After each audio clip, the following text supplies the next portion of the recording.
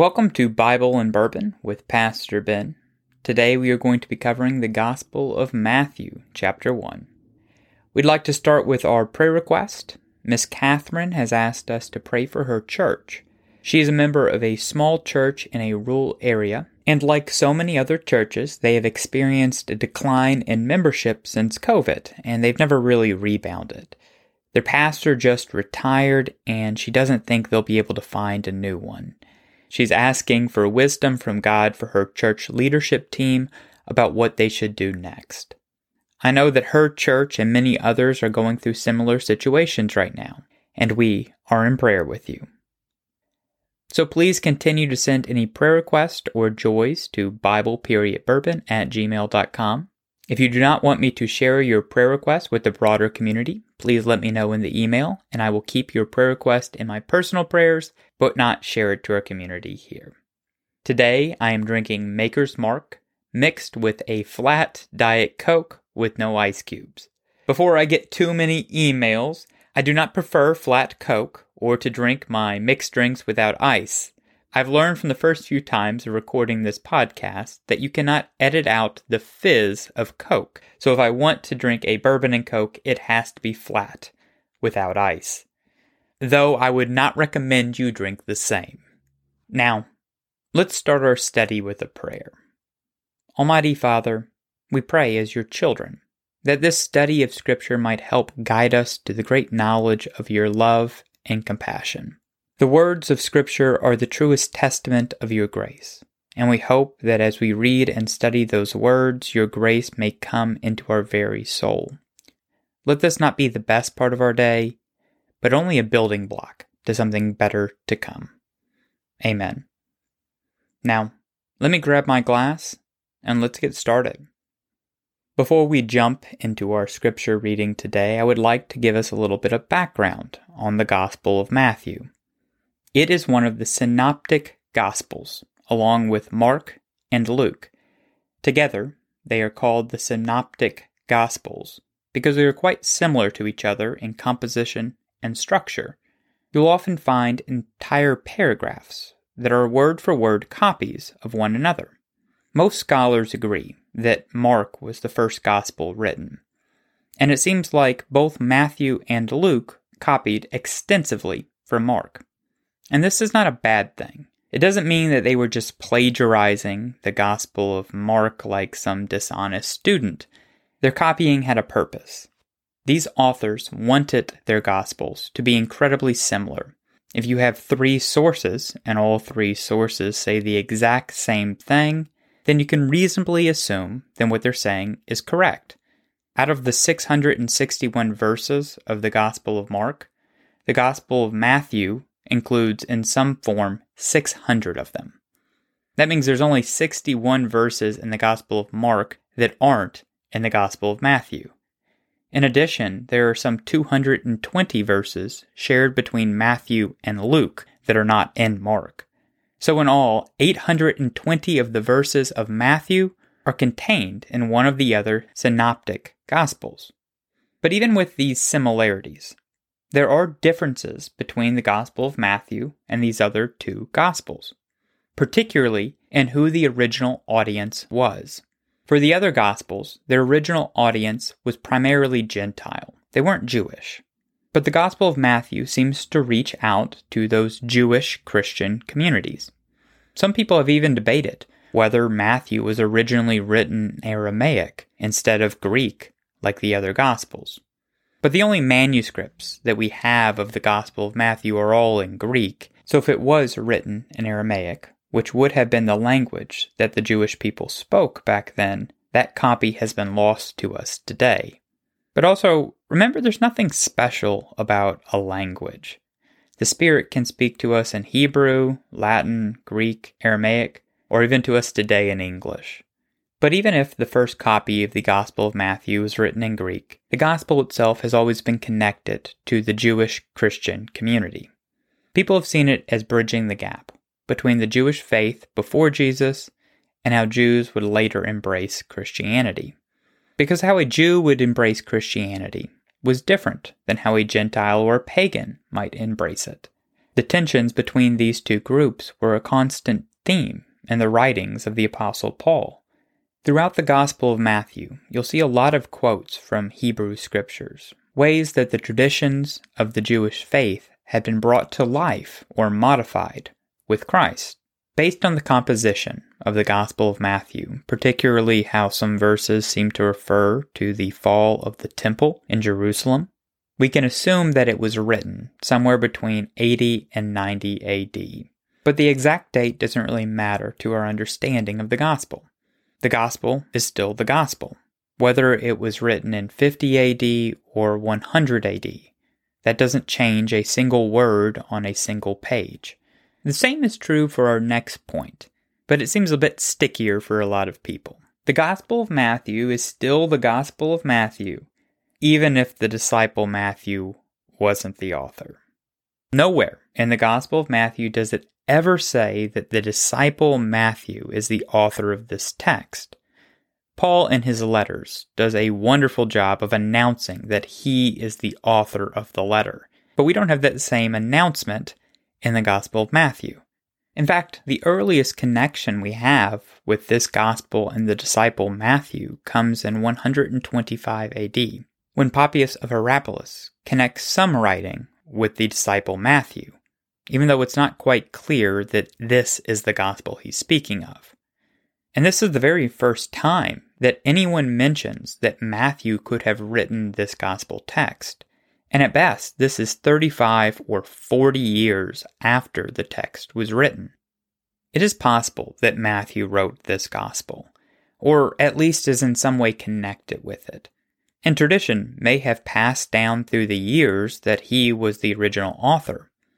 Or it could just be an anonymous Jewish scholar who happened to convert to Christianity, and this was his way to reach out to the Jewish people and tell them the story of Christ. I want to be clear that neither interpretation is unbiblical. Nowhere in the original text does it ever say that it is the Gospel of Matthew. That nice little title we get, the Gospel of Matthew, was not in the original copy. It's something that people have added later on. So questioning if the disciple was truly the author does not change in any way the words of the Gospel or their importance. However, I'm still going to refer to this book as the Gospel of Matthew. Next week, I'm not going to start saying that we are studying the second chapter of some untitled Gospel. It's been called the Gospel of Matthew since at least the 2nd century, and we're still going to call it that today. Even if we realize that any number of Jewish converts to Christianity could have written this book. But that's enough background. Let's jump into the text. Now, I'm not going to read for you all 17 verses of this first chapter that we're going over today, because it's a bit redundant. The first section of the first chapter is the genealogy of Jesus. It places him from Abraham to Joseph and Mary. So I'm going to read a few verses with the important names in them, and I'm going to skip over the ones that we're not going to discuss. Matthew, chapter 1, verses 1 through 3, 5 through 6, and 16 through 17. This is the genealogy of Jesus, the Messiah, the son of David, the son of Abraham. Abraham was the father of Isaac, Isaac the father of Jacob, Jacob the father of Judah and his brothers, Judah the father of Perez and Zeriah, whose mother was Tamar. Perez was the father of Heroz, Heroz the father of Ram. Verse 5. Salmon was the father of Boaz, whose mother was Rahab. Boaz was the father of Obed, whose mother was Ruth. Obed was the father of Jesse, and Jesse was the father of King David. David was the father of Solomon, whose mother had been Uriah's wife. Verse 16. And Jacob was the father of Joseph, and the husband of Mary. And Mary was the mother of Jesus, who is called the Messiah. Thus, there were 14 generations in all from Abraham to David, 14 from David to the exile in Babylon, and 14 from the exile to the Messiah. Matthew, chapter 1, verse 1 through 3, 5 through 6, and 16 through 17. If you're curious about the names that I skipped, because that's all I skipped, a list of names, you are more than happy to open your Bible and read them for yourselves. But I figured if I read them all, you would probably turn off the podcast or go to sleep. I know I would. But I'd like to start by going through why this list was included at all. First thing of note is that Matthew starts the gospel by telling us that this is the genealogy of Jesus, the Messiah, son of David and son of Abraham. That line is designed to show us a connective thread through Jesus, through David, to Abraham. David and Abraham were important people in the Jewish faith and history. David was the first good king, even though he was not the first king, and Abraham was the founding patriarch of the Jewish people. It's also interesting that the genealogy of Jesus is traced through Joseph's line. If you look at verse 16, you can see the careful wording that Matthew uses to describe Joseph. Joseph is not the father of Jesus, but merely the husband of Mary, who is the mother of Jesus. Joseph is Jesus' adoptive father, and for us, as a modern reader, it wouldn't make much sense for a genealogy to go through an adoptive father's line. But using the Hebrew custom of the time, this would have been the correct way for Jesus to track his lineage. All Hebrew blood was passed through their mother. If you were a Hebrew, you were a Hebrew because your mother was a Hebrew. So even if Joseph wasn't his biological father, his lineage or his genealogy would still come through Joseph's line. DNA was not known to the Hebrew people back then, and biological relationships didn't matter in the same way they do today. It was common for a widow to marry her deceased husband's younger brother and have a son with that younger brother who would then be counted as her deceased husband's child, even though the man was dead when the child was conceived. This makes no sense to us today, but for the Hebrew people, counting Jesus' ancestry through his adoptive father's line as if he was his biological son would make sense. Which is good, because Joseph had an impressive family history. Like all Jews, he was connected to Abraham. But from Abraham, he was connected to both David and Solomon. This is important, because the Messiah was to come from the stump of Jesse. Jesse was the father of King David. Therefore, the Messiah had to come from a line like Joseph's. Additionally, the genealogy is somewhat artificially divided into 3 equal sections. There were 14 generations that Matthew said from Abraham to David, 14 from David to the exile in Babylon, and 14 from the exile to the birth of Jesus. Some of these ancestors were important people that we find in other sections of the Bible. Others were less important, so I skipped over them because they are found nowhere else other than this genealogy. The fact that Matthew divided his genealogy into these sections further shows us that he was trying to reveal a gospel truth in this genealogy. He was using the genealogy as a way to convince people, particularly people with Jewish heritage, of Jesus' connection with God's larger plan. Jesus was 14 generations from a 14th generation from a 14th generation. All those numbers are round and orderly. Matthew is saying with this genealogy that Jesus was not an accident, but instead a plan since the very beginning, a plan made with Abraham. But for me, the most interesting part of this entire genealogy is the inclusion of 4 women. Genealogy was only tracked through men. Your grandmothers or great-grandmothers were of no real importance to you. So why does Matthew pick 4 women to mention in Jesus' line? We know that they weren't necessarily the most virtuous women. Tamar, Rahab, and Ruth were all Gentiles, and their inclusion in Jesus' ancestry would remind the Jewish people that the faith has always been open to foreigners. Christianity was gaining more followers in Gentile regions than it was in Hebrew ones, and this may have been the author's way to reassure the Jewish readers that this was okay. But that's not the only important note about these women. Tamar disguised herself as a prostitute in order to give birth to her son.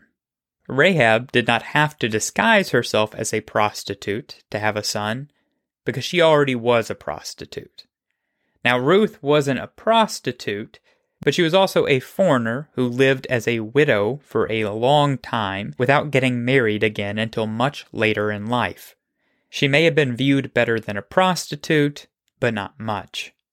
And the final of these 4 women, whose name isn't even mentioned, but she is instead called only by the act that she did.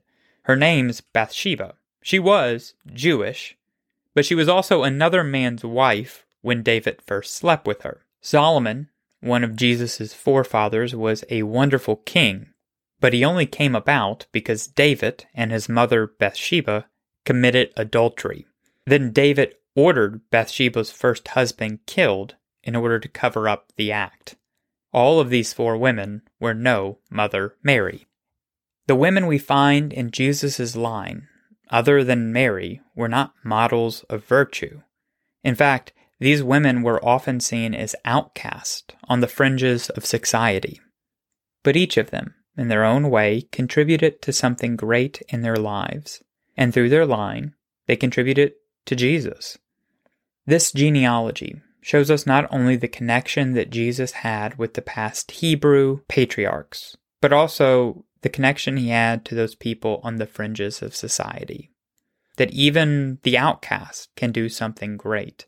The list of names we have here in the first part of the first chapter can seem mundane and boring, but it tells us something important. Jesus has always been part of God's plan. Since the very beginning of creation, Jesus' birth through Mary, with Joseph being his stepfather, was always the plan. And through Joseph's ancestry, you can tell that God's plan has always been to forgive, and that anyone can be used for God's mission. There's nothing you can do that God can't overcome.